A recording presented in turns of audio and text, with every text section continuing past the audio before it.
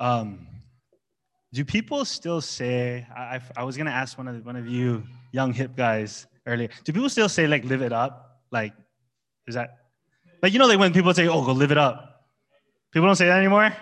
People used to say that to us, right? Like in high school, or is it just me? All my friends be like, "I just want to live it up," cause people don't say that anymore. People don't say. Okay, what do people say then? Living our best life. Like, what do people say in order to like say like this is the good life or this is the best? Like this is you just do you. That's what people say now. Just do you, and that means the full life. Oh my grief. You do you, brah. Yeah. How about you do you do me? You. I don't know. Okay. Anyway. Well, when I was growing up, me and my friends used to talk about like how we want to live it up, or we want to just do something crazy and just live like this, just live a life that like, yes, I lived it. Or like we'd have friends where we're talking and we just talk about how like depressing our lives are, or feel like we haven't lived life or whatever, And so whatever verbiage you use, I bring that up because Stephen, we're going to see in the next chapter, he dies. He gets martyred. He's the first Christian martyr. And it is said that he was probably a young man. And he may have not lived long years on this earth. But I want us to hear this and understand this. This man we are looking at tonight, he lived a full life. He lived a super full life. So much so that even to his last breath, he had the face of an angel. We're seeing Luke mentioned 4 times, not just in tonight's text, but I want to rewind a little bit and look a little bit earlier in the chapter, starting at verse 4. You see in verse 4, chapter 6, or actually it's verse 5, they pleased the whole gathering. This is when Stephen first hopped on the scene. They chose Stephen, a man full of faith and of the Holy Spirit. And then we drop down to our text tonight. Luke brings Stephen up again. He's full of grace, full of power. This man lived a full life. Maybe he did not have long years. Maybe he didn't get to get all the toys and the gadgets and maybe married with children and whatever you and I might think and equate is a full, abundant life. But I believe this is the full life that Christ speaks about when he says in John 10:10, the enemy came to steal, kill, and destroy, but Jesus came. He came that we would have life abundantly. He was so full. And I want to ease into this because I want us to see each thing that he was full or filled with. He was so filled. And I think that's why his life, what we're looking at least from what we see in Acts, from this point to his last breath, which is the next chapter, the amazing, the radical, the outrageous, the heavy-hitting impact Stephen had in the life of the church to this day, to this evening. He's one of my heroes. I loved studying about Stephen. If I'm honest, this is one of the first verses, first Bible characters outside of Jesus that when I was a young believer, just starting to read my Bible, I remember this was in Indiana, and I was sitting in one of the study lounges on my lunch break, just kind of reading scripture. I wasn't really studying heavy. I just was like, I need to read something. And I started reading Acts chapter 6 to Acts chapter 7, and I just started reading about Stephen's life. And I don't know what came over me, but honestly, I came to tears. I didn't understand his whole sermon. I didn't understand this and that, but I understood this. There was just something incredibly crazy about this man's faith and his relationship with Christ, that he would literally live and die for Jesus. And he was just so filled. And I think he's an example that I hope and pray, and I believe Luke wants to lift up. This is a hero tonight. But let's not read through this and just think that we can write these things down that Stephen was filled with and think that we can just copy it. Remember, Stephen was filled with the fullness of God. He was filled with Christ. This is why he was so Christ-like. We're going to see that he was so filled with the fullness of God that it overflowed not onto just the people around him that he ministered to, but even those who came up and persecuted him, even those who came up and murdered him. And it's insane to read because, and when we get to certain parts, there's this particular man named Saul that we're going to see later, who became the Apostle Paul, who wrote much of the New Testament. that I believe was so, perhaps so impacted by this man's life that I think it may have shaped a lot of the way in which he wrote out his letters. And this is the very man that was there to execute him. But anyway, I want us to see that this is the full life, guys. And I hope and pray that as we walk through this, whatever, if you came tonight and you are, and I was talking to some of us earlier, and just, it's interesting. Some of us shared, you felt drained tonight. You feel empty. You feel depleted. You feel just,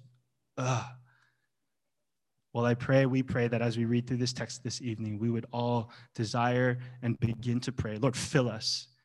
Fill us with faith. Fill us with your Spirit. Fill us with grace. Fill us with power. Let us be all filled with the fullness of God. All right? So anyway, let's look at that. We'll read verse 8. So I read verse 5. Stephen was full of faith and the Spirit, and it says full of grace and power, and was doing wonders and signs among the people. Let's go slow. These things that he's filled with, like let's take the first one, filled with faith. These terms, they can be so just kind of generalized that we don't really realize what this means. First, let's look at that word full. The word full, when you do the word study, it's not just a cup that's filled to the top. Like if this bottle was filled to the top, it's not full according to this word. Oh. To be filled, it's covered in every part. It's so filled that it's permeating over every part of the soul. It's more than a full cup. It's just like it's filled, it's around, it's just saturating it. That's what it says when he was full of faith, or full of the Holy Spirit, or full of grace, or full of power. Now, let's look at this first word, faith. Because a lot of times I think we don't really define that well. What does it mean to be full of faith? I talk to some people, church people, Christian brothers and sisters, and they'll say, I'm growing in my faith, bro. I'm going to church more than I did before. Or, I'm not doing as bad stuff as before. Like I'm growing in my faith. Well, what does that mean? Well, this is the word faith. Faith is conviction of truth or belief. It's a full assurance. But what is the faith that Stephen had? What faith are we talking about, guys? You tell me. Where's his total assurance in? Who? Christ. Full of faith is to have total assurance in trusting Christ for salvation. Whenever we read in the New Testament, and they held fast to the faith, or they were firm in the faith, or they held to the mysteries of the faith with a clear conscience, or he's filled with faith, we got to remember that's not just being positive or optimistic, or keep your head up, man. Where's your faith? Oh, you're struggling like that? Hey, you need more faith. We need to define what is faith. Romans 10:17 says this: faith comes from hearing. Romans 10:17. I see you taking notes. Romans 10:17. Faith comes from hearing through the word of Christ. Hebrews 11:1 says, faith is the assurance of things hoped for, the conviction of things not seen. What is the assurance the Hebrew writer is talking about? Well, do some Bible study. Read chapter 10. He's talking about that Christ's sacrifice was once and for all, and it's an assurance of faith in that. You get to chapter 12, he says Jesus is the founder and the perfecter of our faith. So when Stephen was full of faith, he was fully convinced that Christ died for his sins and rose from the grave. His trust was in him. And he wasn't shook on that. He was greatly convinced. That was his conviction. When it says he was full of faith, he was a man of conviction. That conviction. Blessed assurance. Jesus is mine. This is what Stephen would have sung. So we don't want to just breeze by those things. We need to define our faith. This is why our church and churches, our church has a statement of faith. This is why if you take the membership steps, some of you are doing that. The first two steps is making sure you understand the gospel, your conversion, and then we walk you through the statement of faith. This is why historically churches have done creeds, confessions, because it wanted to make sure that we, the church, we are full of faith. We know what we believe in. That needs to be talked about more and more, because I think I'm a product of someone who grew up in church, and I said I trusted Christ. I said I believed, but that if someone were to come up to me on the street and say, "What do you believe?" I probably couldn't really tell it to you. I just trust God. Oh, yeah? Yeah, but because God is good all the time, and all the time God is good. That's my faith. Well, who's God? Well, Brada in the sky. And it's crazy, though. We need to be clear on that. We're going to see that Stephen was so full of faith when they pressed him. Look at chapter 7. He spits the word of God. This is why I love what Spurgeon said about Bunyan. You cut the man, you bleed scripture. Faith comes from hearing, and hearing the word. Young brother and sister, older brother and sister, anyone in the house, a profession of faith. Do you believe it? Do you know what you believe in? Do we know what we believe in? Do our children know who it is we believe in? This is what it meant when these men were filled with faith. Are you full of faith this evening? Or are you just filled with optimism? It's all good, but everything will work out. And you try to do you just come to church week after week to get just a little bit of a inspiration to just kind of get you through one more week, and you call it faith? That's not faith. Full of faith is total assurance in trusting Christ for the forgiveness of your sins, for salvation. Do we believe it? Remember, Stephen was not just Bible answer man. He believed this. And he proved it with blood. It says that he was also full of the Spirit. What does that mean? Full of the Spirit is not Stephen was just charismatic. He was just a very emotional guy. Because a lot of times we think that. You see someone they're very bubbly or very emotional, very charismatic, which is not a bad thing. Zeal is good. But be careful. That's not enough to just be filled with the Spirit. Well, what is the Spirit? Pneuma. It is God. It is, according to Galatians, it's what's at war with the flesh. Galatians chapter 5. Walk by the Spirit, you will not gratify the desires of the flesh. The desires of the flesh are against the Spirit. The desires of the Spirit are against the flesh. They oppose each other to keep you from doing the things you want to do. But if you're led by the Spirit, you're not under the law. Now, the works of the flesh are evident: sexual immorality, impurity, sensuality, idolatry, sorcery, enmity, strife, jealousy, fits of anger, rivalries, dissensions, divisions, envy, drunkenness, orgies, and the things like these. I warn you, as I warned you before, that those who do such things will not inherit the kingdom of God. And then he says, the fruit of the Spirit is love, joy, peace, patience, kindness, goodness, faithfulness, gentleness, self-control. Against such things there is no law. Those who belong to Christ Jesus have crucified the flesh along with its passion. Stephen and these men, when it says they were filled with the Spirit, they were not operating in the flesh. That's why he had the face of an angel, and he never had the face of one local brother who wants to fight. You're getting all these false accusations towards you. You think you can have the face of an angel? Oh, he never had this, what, cuz? Not even true. No, he was filled with the Spirit. Full of the Spirit is total dependency on the Spirit, not the flesh, on God. I like charisma. I like zeal. I just prayed this morning, like, Lord, forgive me if I'm lacking in zeal. But is it a zeal and passion to slay your sin and serve the Lord and speak the gospel? So far, Dr. Luke, every time he mentioned in Acts, filled with the Spirit, you know what came after that? Speaking the word of God. Acts chapter 2, verse 4, they were filled with the Holy Spirit and they began to speak. Acts chapter 4, verse 8, Peter, filled with the Holy Spirit, said to them. Acts chapter 4, verse 31, they were filled with the Holy Spirit and continued to speak the word of God with boldness. Stephen's mentioned here, full of the Spirit. In Acts chapter 6, Acts chapter 7, guess what he does? He speaks. Don't think to be full of the Spirit is to just be walking around with a big smile and you're the one of those screamers, and when we have worship song time, if you scream louder than this person, you're more full. Or full of the Spirit is you're laughing hysterically, or you're speaking in tongues, or you're just emotionalism. That's not to be filled with the Spirit. Stephen was filled with the Spirit. He wasn't operating in the flesh. He slayed sin, and he spoke the word of God. Are you filled with the Spirit this evening? Are we filled with the Spirit? Are we filled with the Spirit tonight, tomorrow morning when we wake up?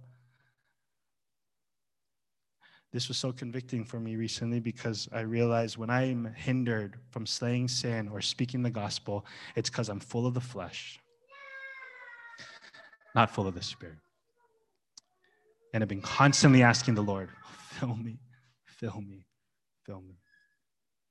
Let's keep looking at these things that he's filled with. We're in tonight's text, full of grace. Oh, I love that. Charis, joy, pleasure, delight, charms, loving kindness, the favor of God. Full of grace is totally aware of our depravity, our sin, and God's grace upon us. He was full of grace. He saw the grace. Just like earlier, the church, the apostles, when they were speaking the word, they saw the grace of God that was upon them.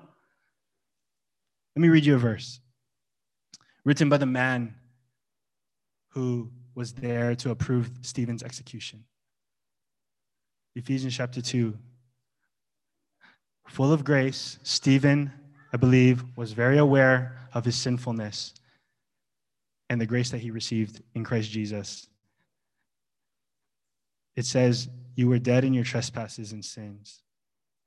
You were dead in your trespasses and sins, in which you once walked, following the course of this world, following the prince of the power of the air, the spirit that's now at work in the sons of disobedience, among whom we all once lived in the passions of our flesh, carrying out the desires of the body and the mind. We were by nature children of wrath, like the rest of mankind. Verse 1-3, very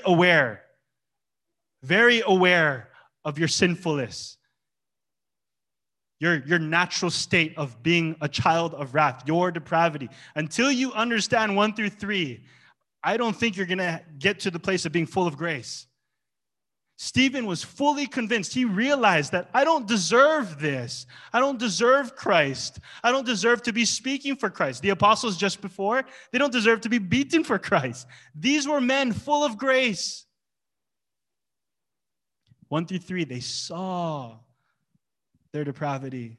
Verse 4, but God, being rich in mercy, because of the great love with which he loved us, even when we were dead in our trespasses, he made us alive together with Christ. Big word, by grace, you've been saved.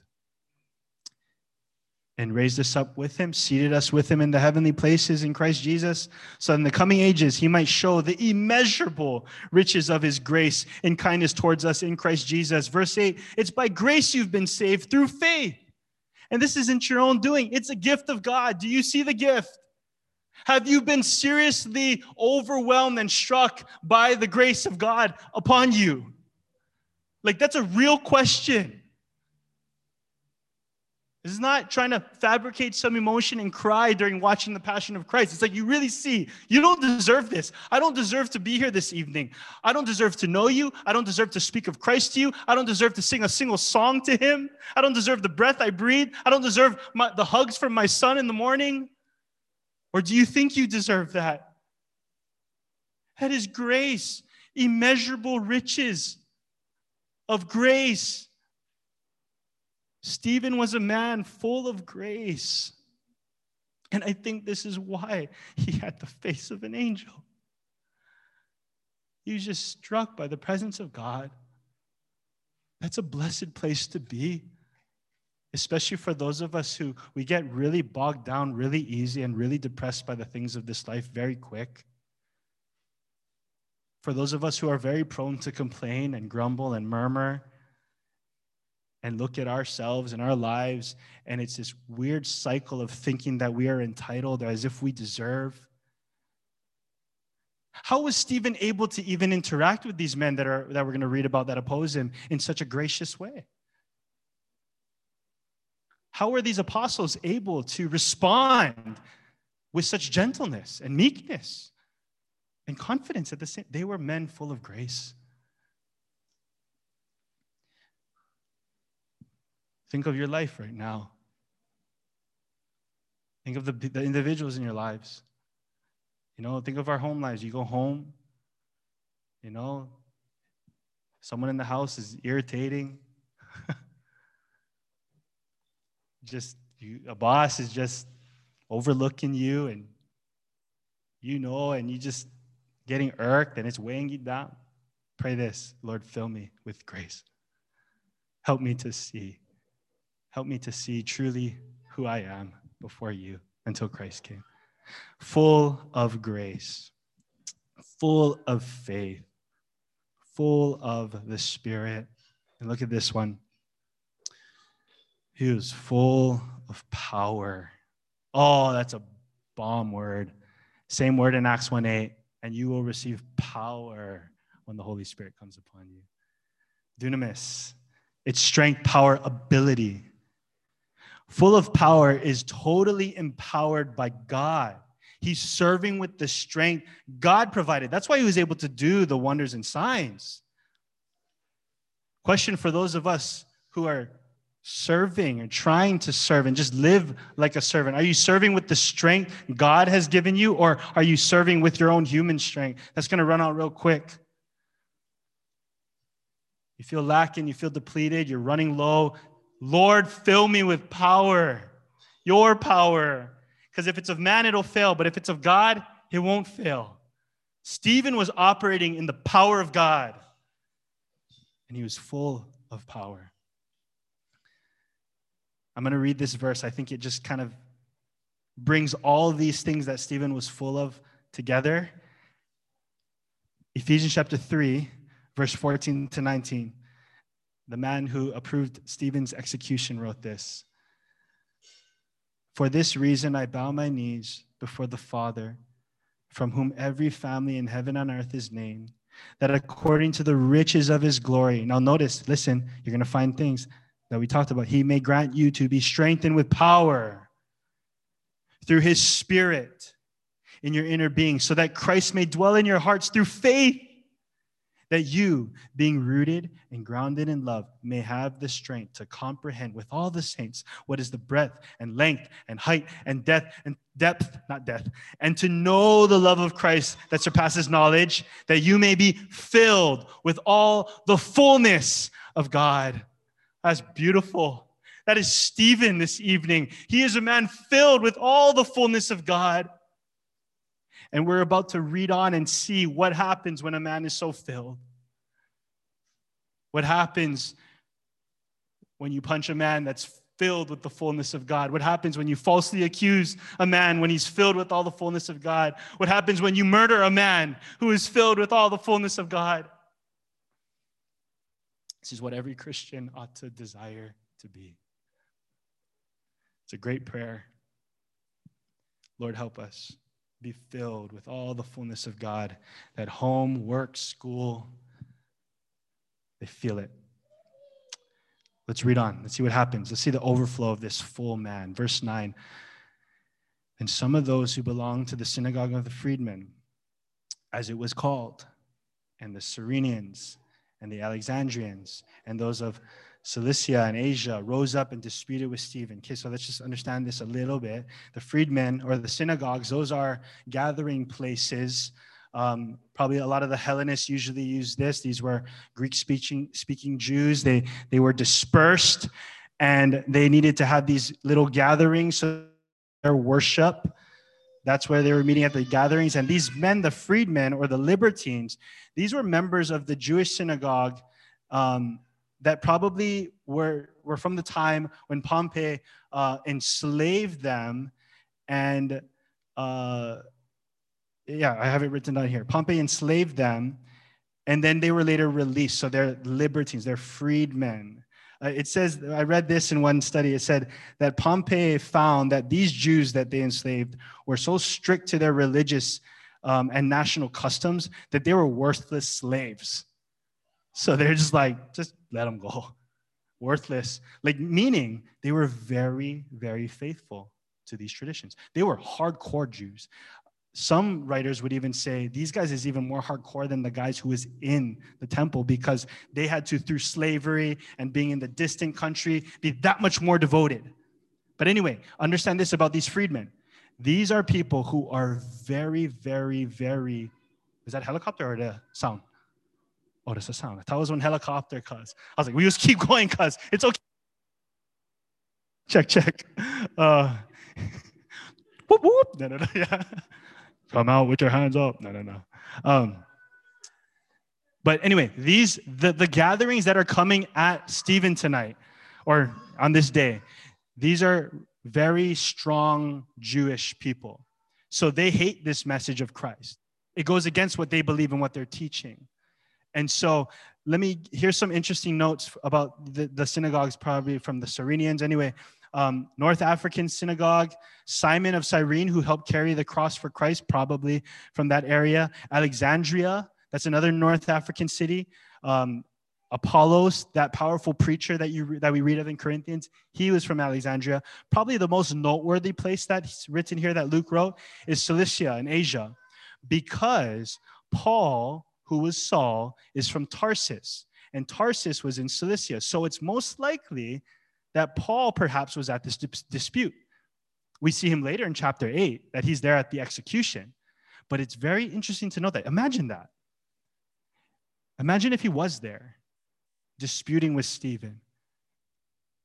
Little did Stephen know, little did Paul know, Saul know, that this enemy, like, it's crazy to imagine, Stephen, this enemy, this man who's here in your face against you, is one day going to be your brother, your beloved brother, who's going to contend for this message that you're about to die for.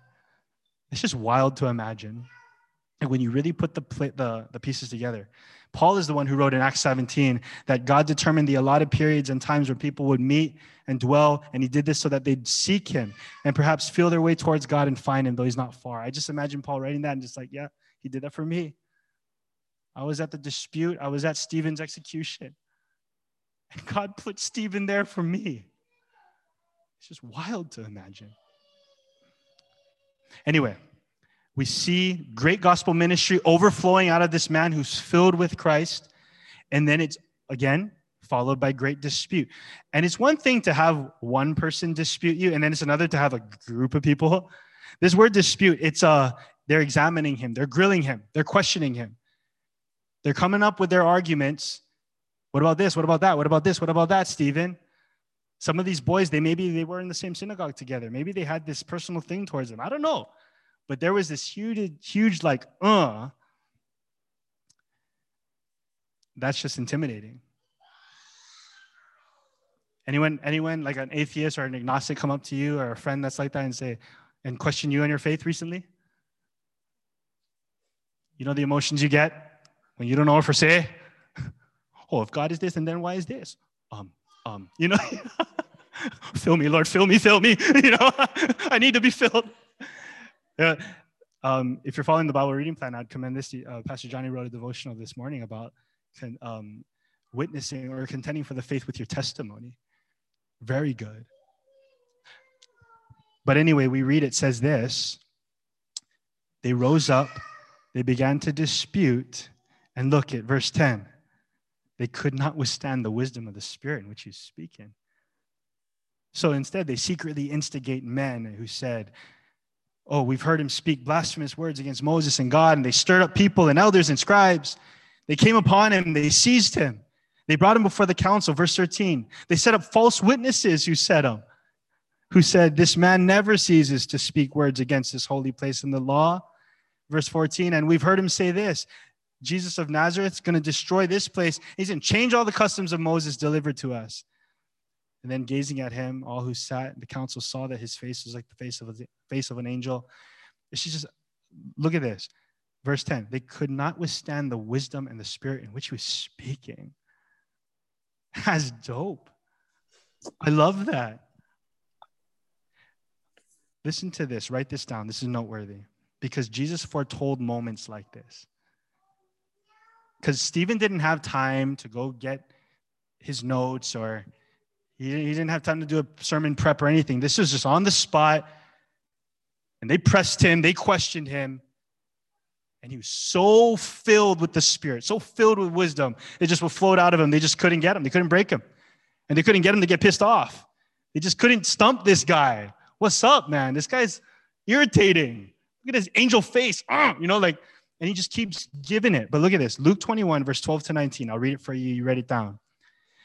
This, Jesus speaking, but before all this, they will lay their hands on you and persecute you.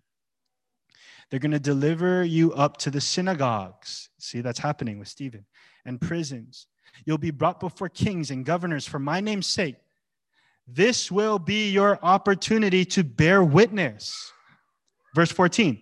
Settle it therefore in your minds not to meditate beforehand how to answer. This is crazy. Verse 15.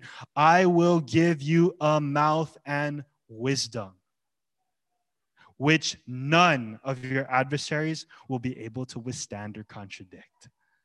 We're seeing that happen right now. You're going to just drop the mic on them, bro. Verse 16, you'll be delivered up even by parents and brothers or relatives and friends, and some of you they will put to death. I wonder if this was on Stephen's mind when this was happening. It's just crazy to think. You will be hated by all for my name's sake, but not a hair of your head will perish. By your endurance, you will gain your lives. Understand this. Stephen was filled with all the fullness of God, so much so that when he answered their questions, he answered it with gentleness, respect, and love. You don't read Peter when they start ripping him with false accusations. Not even. You don't see him gnashing his teeth. And you don't see him yelling liar. Very Christ-like. Remember Jesus when he was tried? Like a sheep led to the slaughter? This man is so filled with the Spirit. I hope and pray if ever a day comes for any of us. So they couldn't stop him. So what do? You can't beat him? Let's just bust him up and try to take him out. Let's just deceive. They set up false witnesses. They started making things like, he's against the holy place in the law. No, Jesus was the fulfillment of the law. Jesus taught his disciples and followers that I didn't come to abolish it. I came to fulfill it. Matthew 5:17. I didn't come to change the customs of Moses. It says in Luke 24:27, beginning with Moses and all the prophets, when Jesus taught it, he interpreted that all these things concerned him. So Stephen was trying to connect the dots for them. But they falsely accused. And we have to note this. He didn't rage. He had the face of an angel, an heavenly countenance. That's amazing, man. If anything, they're accusing him about being Moses. He was more like Moses. Luke 34, Moses' face when he came off the mountain, just radiating, being in the presence of God. That's what I think that angel face was. Psalm 34, verse 5, it says, those who look on him are radiant, and their faces will never be ashamed. So unlike the accusers, who were probably gnashing their faces and teeth and just irritated and irked, rude and cruel, Stephen's face was heavenly. He spoke with this coolness, this calm spirit, gentle, yet confident, bold. When people question us, when people question you, if you've been questioned, I hope that you just don't not get questioned because maybe you don't not talk about Christ. But when that happens, guys, may we be filled and maybe we be prepared. Let me read to you what Peter writes. 1 Peter 3:14-16. If you should suffer for righteousness' sake, you will be blessed, but have no fear of them, nor be troubled. But in your hearts, Honor Christ as holy, always being prepared to make a defense to anyone who asks you for a reason for the hope that is in you. Yet do it with gentleness. Put your angel face on. And respect. Now, hear this. Having a good conscience so that when you are slandered, not if. Remember, this is the hated message.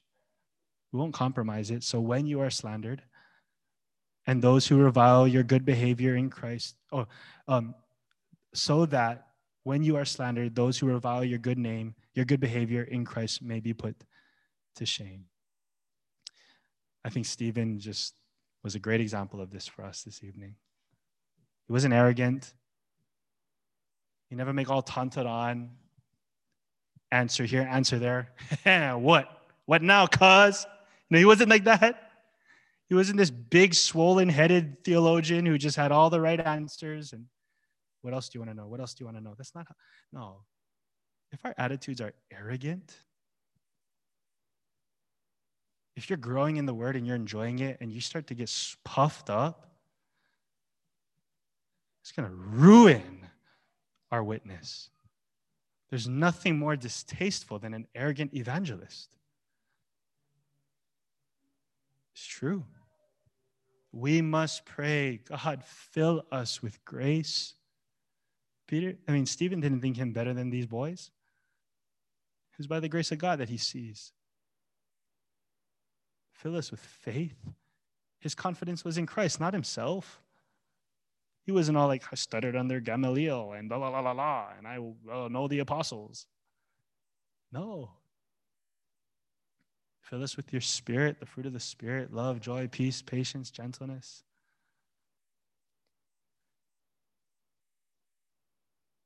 Maybe today, maybe tonight, maybe tomorrow, God will give us an opportunity for this. Sooner or later, you will be disputed. If you're walking with Christ, you will be. I have an atheist friend who texts me maybe every other month faithfully. And there's times I'm tempted to just be so, you don't get it or what? Come on. And in those moments, I'm like, how can I be mad at the blind? It's only by the grace of God. God help us. God help us to be prepared. And when we have the opportunity to give an answer, with gentleness and respect. 1 Corinthians 13, if I speak in the tongues of men and of angels, but have not love, I'm a noisy gong or clanging cymbal. Stephen was not making noise in chapter 7. He wasn't a noisy gong. He loved these men. We have to remember that. He loved Saul, who was standing there, kill him. Little did he know that's going to be his beloved brother. What a wild reunion that must be in heaven. Stephen, thank you. It's me, Paul. I don't know. That's just wild. You know, in our lifetime, if there's a family member who's been disputing with you, just wants to argue with you all the time, or maybe there's a coworker who knows you're a Christian and he's just under, or she's just under your skin, and you've been trying to faithfully, with gentleness and meekness, just witness to them, share, and you never see the fruit in your lifetime, be encouraged by this. I'm praying for my atheist friend. I love him. I like talking to him. I may not see the fruit of him coming to Christ, but maybe one of you will. I love my neighbor who kind of distances himself from me now. He doesn't really want to talk too much unless it's about surfing or dogs. I may never see the fruit of but I don't know. Let's not be ashamed of the power of the gospel. Stephen wasn't.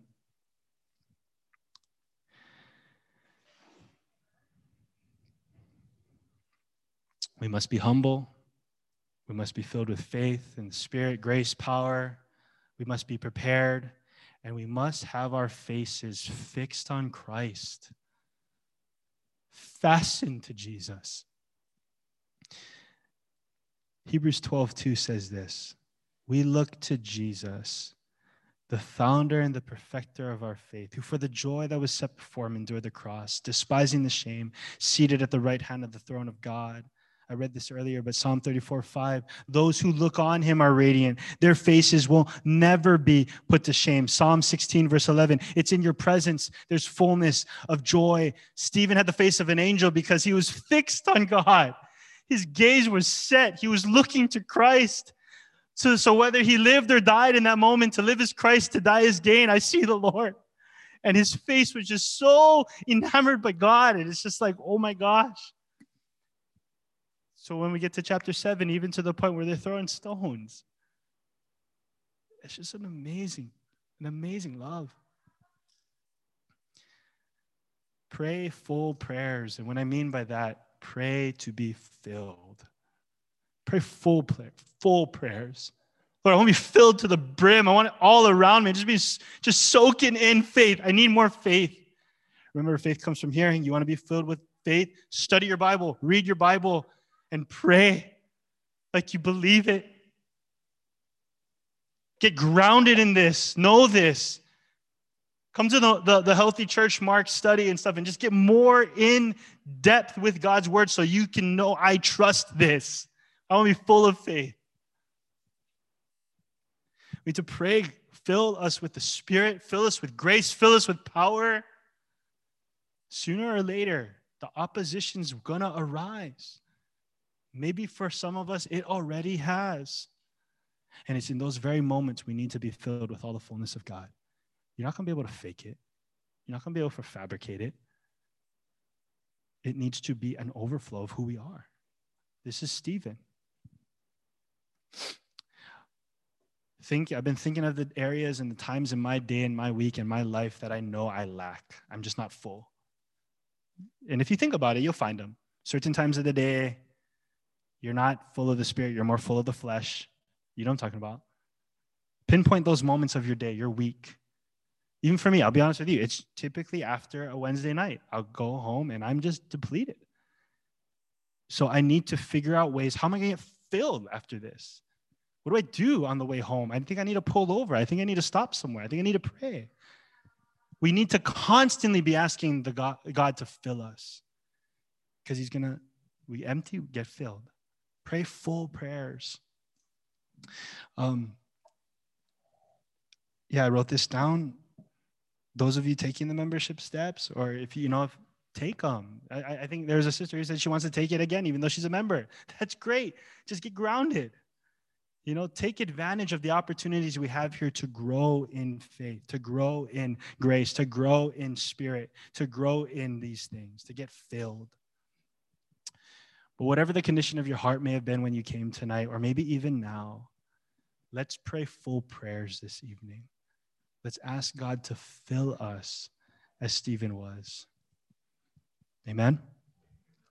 Let's pray together. Lord, we know that we need you. We'd be lying to say that we don't. We confess that we often walk around and act like we're not, like we are full when we're not. So Lord, please bless us with a real humility this evening before you and a real transparency. We thank you for Brother Stephen. What a saint. And as we get to chapter 7 and we see this amazing sermon he preaches, oh, that we would be a people that are so filled with all the fullness of God, loving your word, loving scripture. A page is not enough. We want the whole book, Lord. Wanting more of the power of God, not human power, more of the Spirit of God, not the flesh. We confess we're more inclined to be filled with our flesh than we are with the Spirit. More filled with self-righteousness than grace. Oh Lord, fill us, we pray, this evening. Thank you for this place, this time, this space. We pray that as we continue to fellowship this evening, that you, Spirit of God, would continue to pour yourself out on your people and let us be a full people, a people that are filled, experiencing the abundant life, living it up, full lives in Christ. In Jesus' name, amen.